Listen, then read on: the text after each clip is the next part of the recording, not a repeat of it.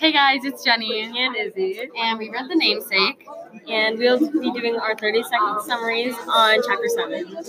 Okay, yeah, sure. So basically, Ashima's alone sorry, it's loud. Okay, Ashima is alone in the Boston suburbs. Her husband is in Cleveland for a teaching job, and then she finds out he dies, and then Gogol goes from New York to Cleveland, gets his father's things, and then goes to, without his girlfriend Maxine, and then goes to Boston and is with his family. Maxine comes that time, and then they're doing all these morning rituals, and like he's finally understanding like what his father went through when his father died. I have no idea if it's been 30 seconds, hope not. All right, and then I don't even know what. Okay, and then Sonia moves to Boston, and all right, good job. All All right, my turn. Oh boy, I don't know if I can help that. It's a lot happens. A lot happens. All right, try to get everything I did. Oh man. All right, let's start. Okay, so Ashima's living alone. Ashoka's somewhere else, and so one night Ashima gets a call, or she comes to the hospital and finds out that Ashok died. So this is a very, very sad moment. So Go finds out and goes to Cleveland to pick up his things, and then goes back to Boston, and just is with his family. Oh, and with Maxine. And they're just very sad and in mourning. Has it been 30 seconds? I don't know. A few more. Okay, so yeah, it's just a very sad chapter. And it understands, yeah, okay. Oh boy, so bad. Good job. Okay, so now we're going to do the motif analysis. So you want to explain what our motif is? Okay, so we have a couple of them, but our overarching one is grief. And things that fall under it is like death and sadness and mourning and coping and stuff like that. This is a very sad and long chapter. A lot happening. Okay, so I guess I'm just gonna dive right into a key point. So like what we notice is a lot about like the culture in this chapter and how like Bengali culture is like really like starting to come back into play, because like before he liked the modernness of his girlfriend's culture and like the New York way of life, but you really see him go back to his roots in this chapter, which is due to the grief that he's experiencing from his father dying. So on page 179, it talks about how his father shaved his head when his father died. And then it says his father had shut the door and locked it and emerged shrunken and bald. Years later, Gogol had learned the significance that it was a Bengali son's duty to shave his head in the wake of a parent's death. But at the time, Gogol was too young to understand. When the bathroom door opened, he had laughed at the sight of his hairless, grief-stricken father, and Sonia, just a baby, had cried. This is like a really important moment. Yeah, I know it's like really sad because like they were just children and they had no idea what his father was going through, what their father was going through.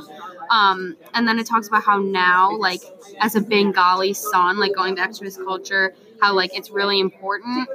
And, like, I don't know, I guess just, like, seeing how he's finally learned to, like, accept, like, not his father's death, but, like, understand, like, what pain his father went through is, like, a really important thing. Yeah, and also what I've noticed, it's really sad that death brings families closer in a way. Yeah.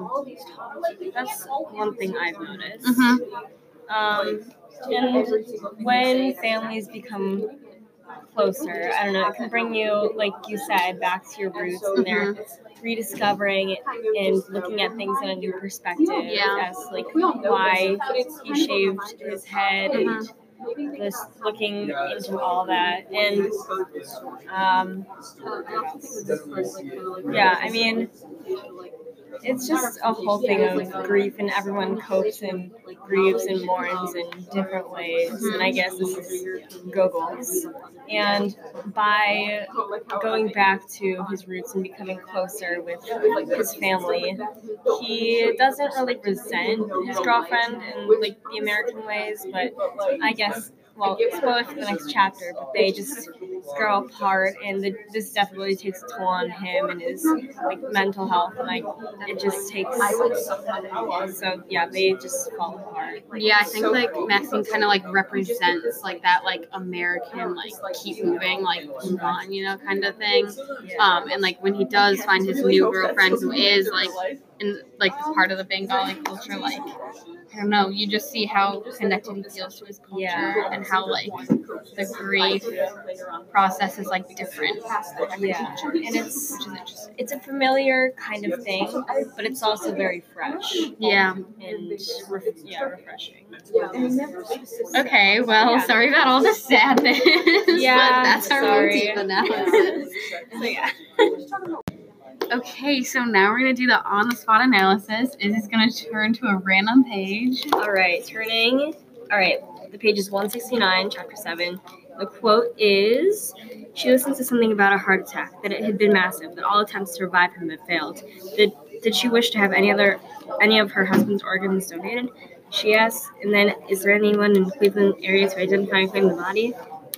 And that is our short quote, because, yes. Yeah.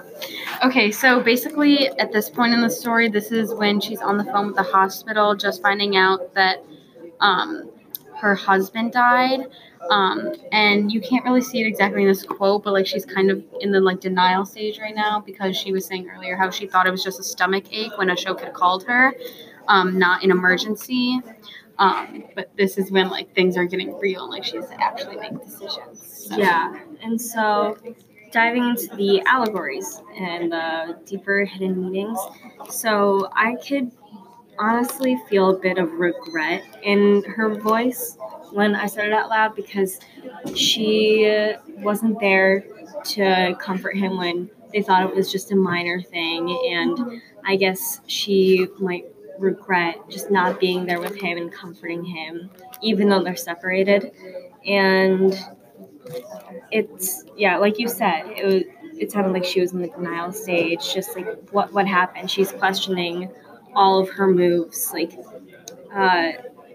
did she wish to have any of her husband's organs donated? Like she's thinking ahead and just overthinking, and everything is just a lot for her right now. I agree. I think that's like definitely like basically it, that like she's like I said, in denial. Like she's not really sure like what's going on. She's being asked these questions that like she wasn't even prepared to like be asked.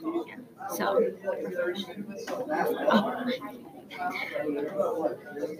all right.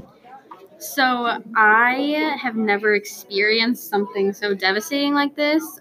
So like I can't even imagine what she must be going through, and like I can't, like the like connection she had with her husband and like having to be asked like what like she wants done with like his organs, like that's such like that's I wouldn't even be able to like wrap my mind around that. So like honestly, like I don't know. I don't know what I do with the whole death thing. When I found out like a family member died, I was pretty much in the same state as Shima is in. Like that did not, like, did this really happen? Like I don't believe it. Like what's gonna happen? Are we gonna have to travel? Like what's gonna happen? So that was like really devastating, and I can relate there. Yeah, and then for calling, I mean, like, I guess just like this whole like chapter about like grief that we were saying and like mourning and stuff, like, and like me saying that like I can't imagine going through this. It's just like it reminds me that like you need to like always check up on everyone, and like how she was away from her husband for so long. And like I'm sure she has like that regret, like you said, of like not being able to see him as often. So I think just like always making sure you're like checking up on your family and stuff. Don't take things for granted. Appreciate everything you have while you have it. So sorry for this sad little episode. But we're finished. See you next week. Bye.